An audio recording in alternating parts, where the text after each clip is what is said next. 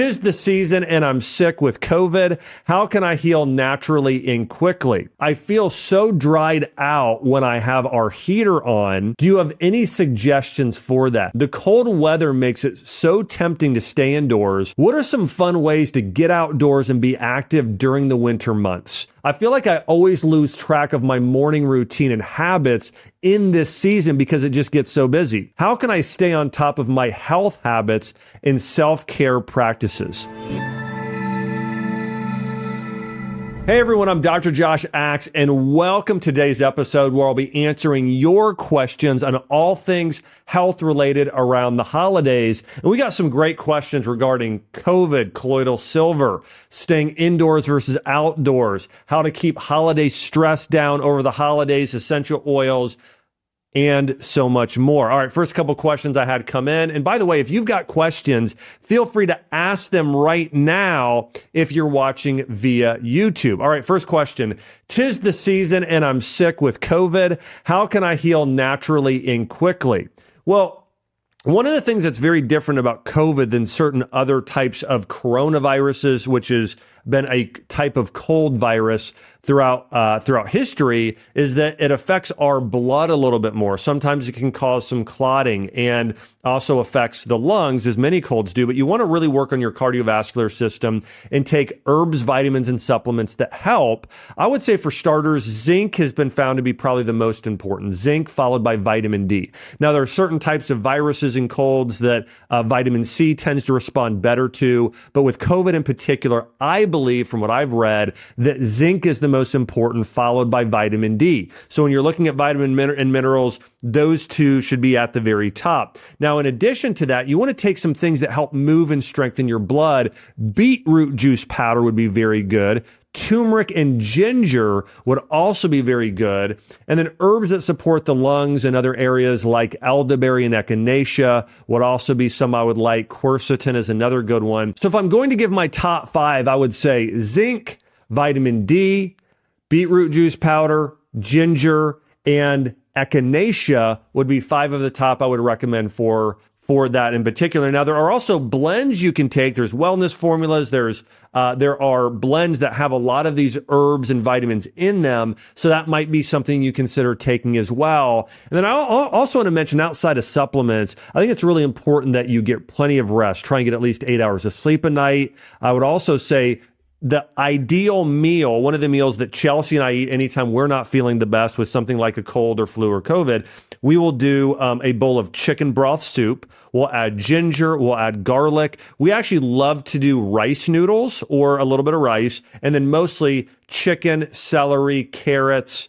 onion. But doing that sort of soup, you can add a little bit of miso there as well. But doing essentially a miso immunity soup or just a classic chicken vegetable soup is something you could eat over and over and over again. And one of the better things to consume there for that particular condition. Remember this, foods that are light yellow in color tend to be the most immune boosting, and foods that are red are going to help the blood. And so those are the two areas you want to focus on in particular with COVID. And so foods that are red, again, I mentioned beets being at the very top of the list is going to be one of the best there as well. And then things like, like raspberries are fine, cranberries, those sort of foods. But in addition to that, those light yellow foods, garlic, onion, miso, chicken bone broth, ginger are going to be the best food you can eat. Next question, does silver or colloidal silver help with the cold?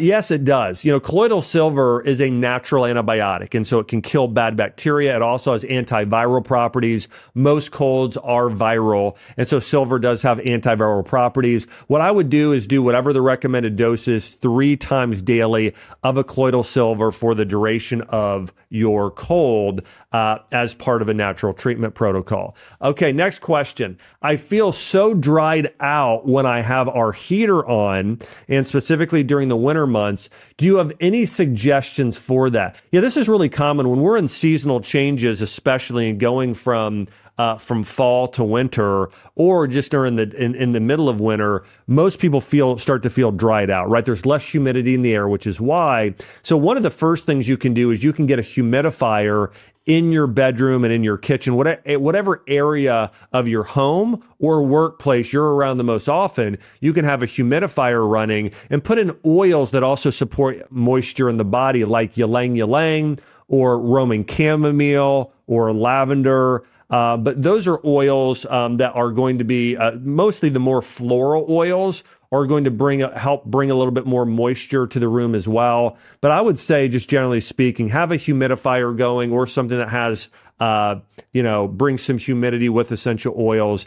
That's going to help. Now, in addition to that, I would just, regularly, anytime you get out of the shower, put on body lotion, put on chapstick regularly. I mean, you just naturally need to hydrate externally as well. And then the next thing you need to do is hydrate internally. You make sure you're getting good fats in your diet, whether it be avocados or olives or coconut on a regular basis, and getting good hydration. So taking a hydration supplement and drinking plenty of water will also keep you hydrated.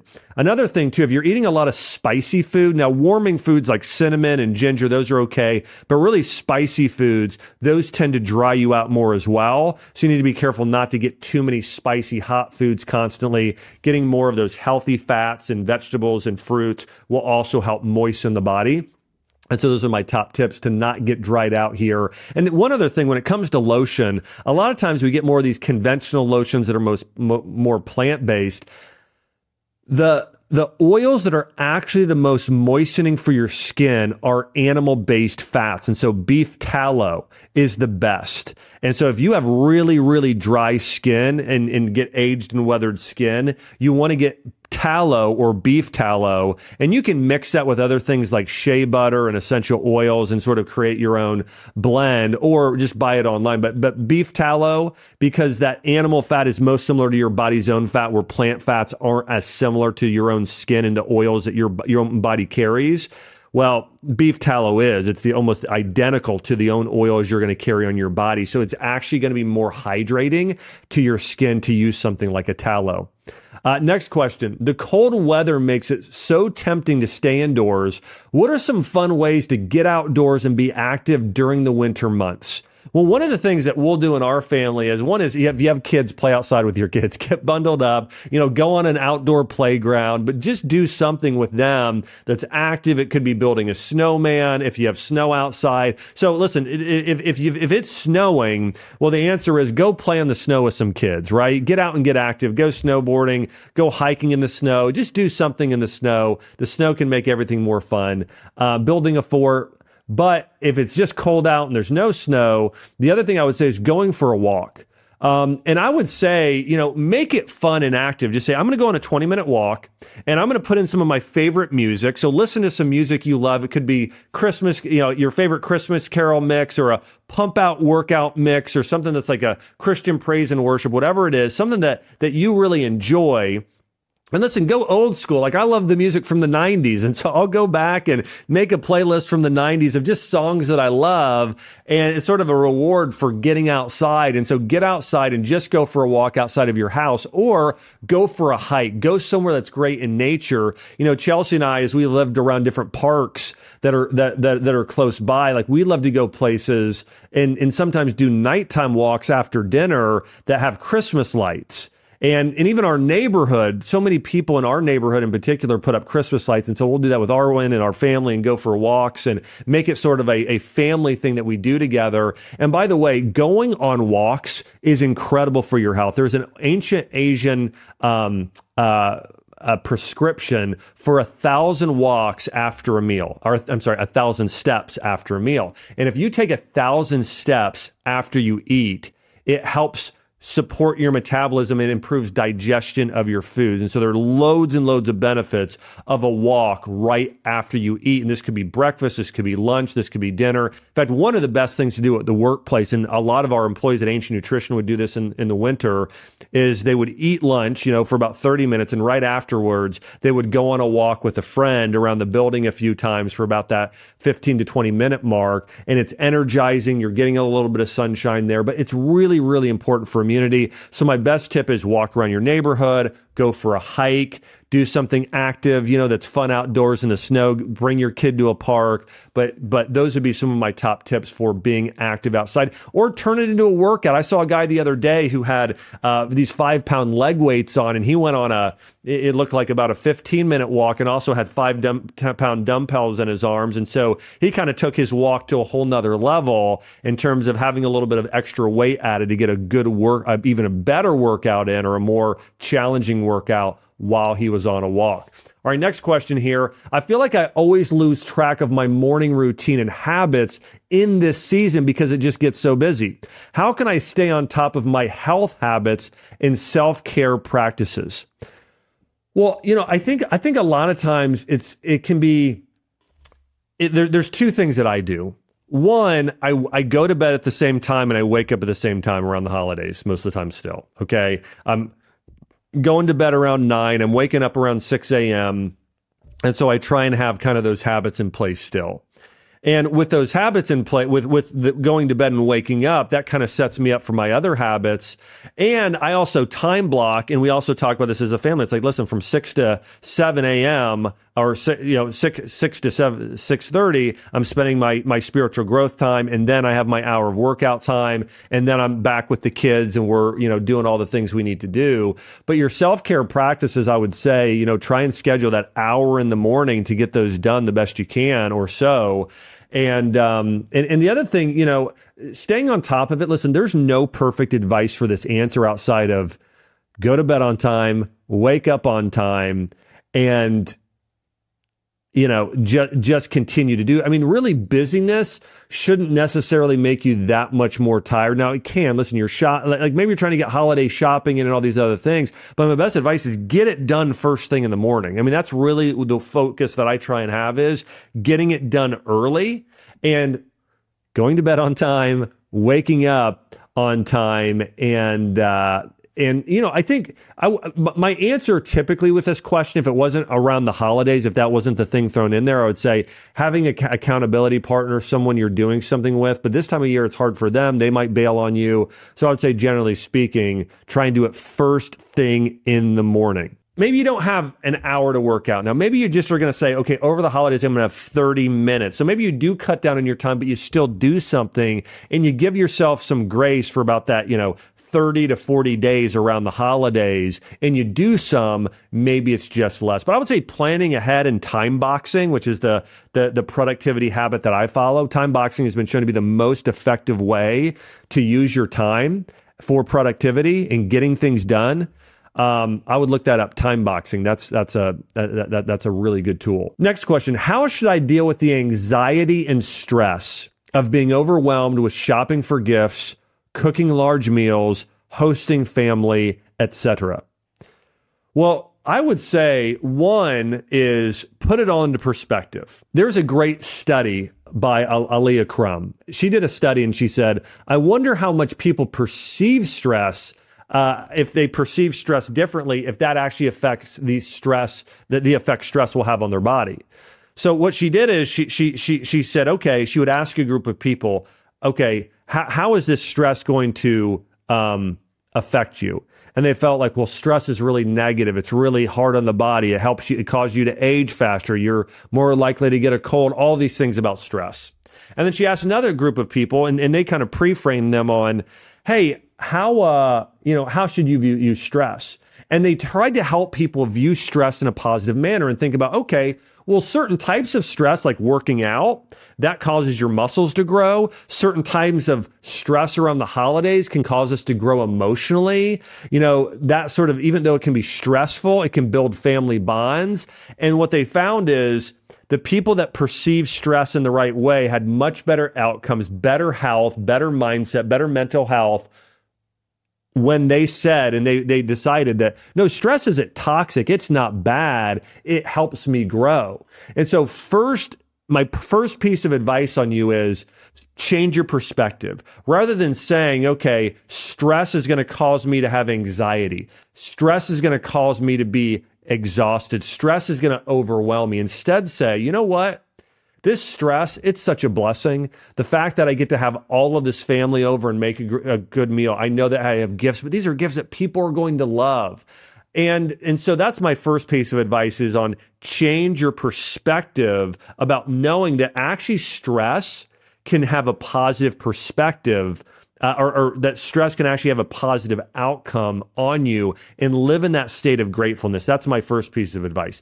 My second piece of advice to couple with this is have a list. Okay, write down all the things you need to do and then schedule a little bit each day. Go ahead and plan it out before you do it. Okay, I'm going to shop for gifts this day for these hours.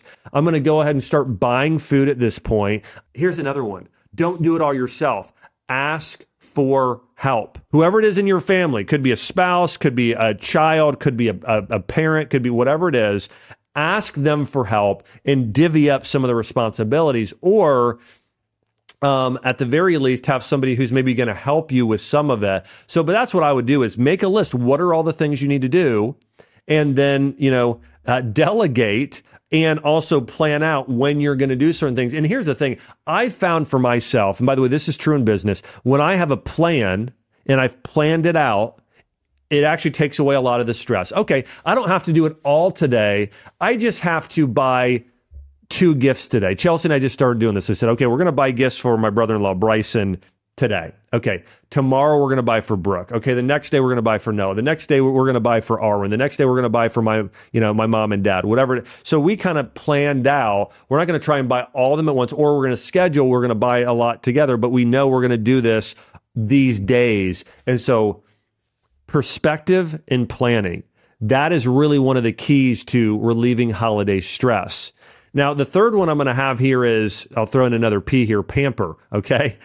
Give yourself, if you just schedule yourself a little bit of alone time, maybe there's getting a little pampered a day or two. Like one of the things I love to do for Chelsea, or that we love to do, there's a reflexology place we go, this great Asian couple, and you will go in there and you'll do a chair massage and a foot massage, and it's an hour, and it's not like a full massage where it's a little bit more laborious of taking all your clothes off and just taking more time. It's like you go in there and it's chair massage, foot massage, and you're out. And so just scheduling a couple of those pamper time, or just time just in between or around the rush where you're kind of getting away for a minute, try and schedule that in if you can, the best you can. But again, perspective, planning, just a bit of pamper or alone time, if you can get that in, all of those things will greatly decrease anxiety around the holidays.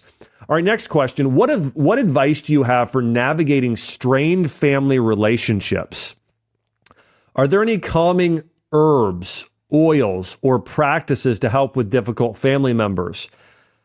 Well, this is, even asking questions about the herbs and oils, I think it's a good one, because I think that's something you can do. But, you can't sort of naturally medicate, strained family relationships.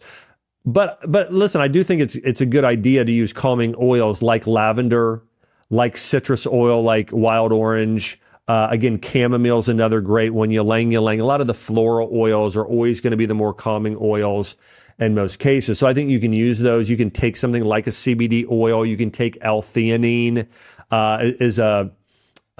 is something you could also take that kind of keeps your nerves calm. Hops is another one. It's a nerve tonic that kind of helps relax the body. So I think all of those things are good. The way that I view strained family relationships is, I go in with a mindset of, okay, I want to go in and try and create a level of reconciliation.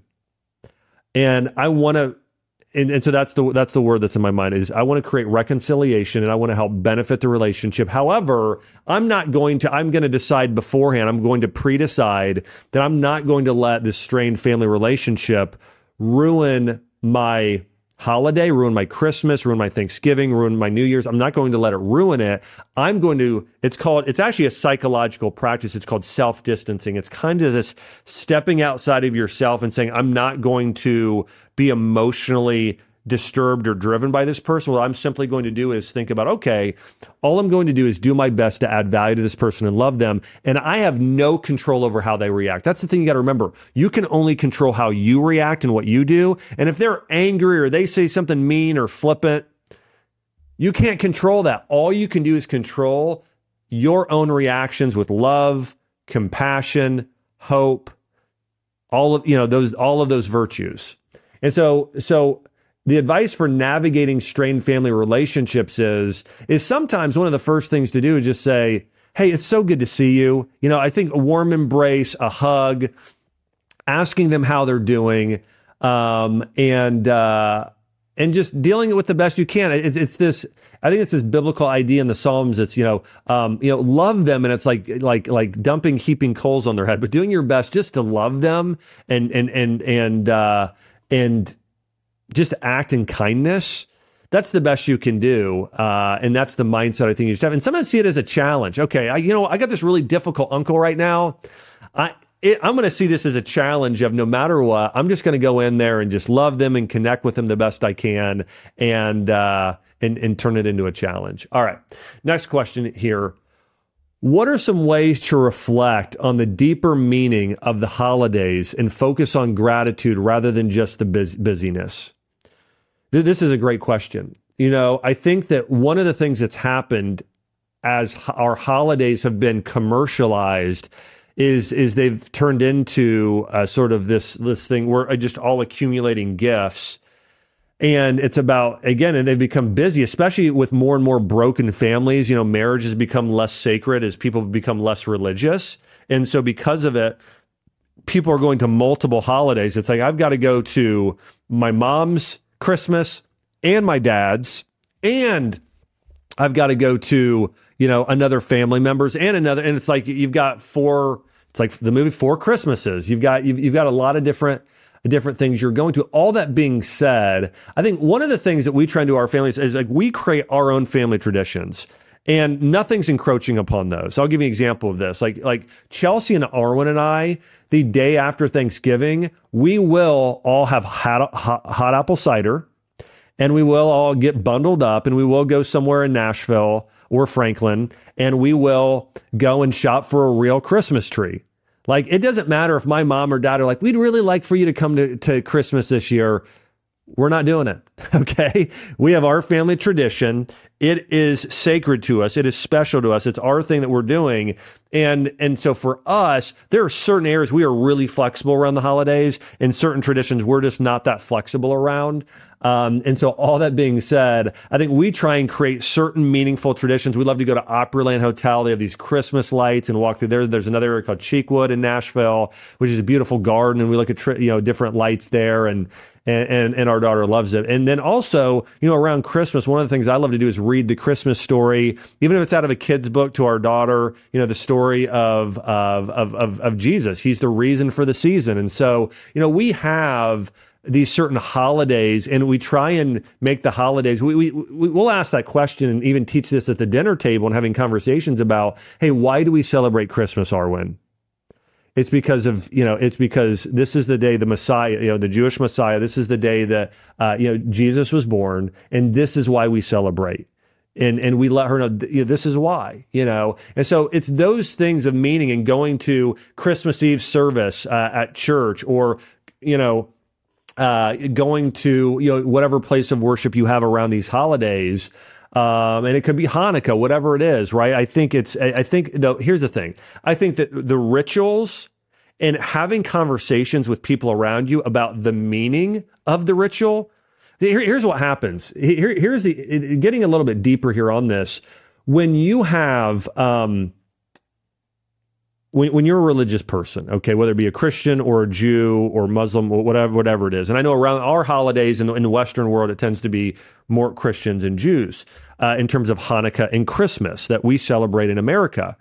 And like, if you are just focused on the ritual, but not the reason behind it, there's less meaning. Okay. It'd be like if Chelsea and I had a date night scheduled every single week, and we went there just because it was a date night and we had to, versus no, we do this because of the relationship. We believe marriage is a sacred covenant between a man and a woman, where we're going deep together, and it's iron sharpens iron, and we're doing our best to then have a family and bring heaven to earth, right? And become more Christ-like. So for us, like, that date night is about so much more than just eating food today. Like, actually, right after this, Chelsea and I will go on a date lunch today and do that. But we're doing it because there's a deeper meaning to it. We'll have deep conversations, that sort of thing. And you want to do that same thing around the holidays. I think it creates deeper meaning when you do things that are meaningful.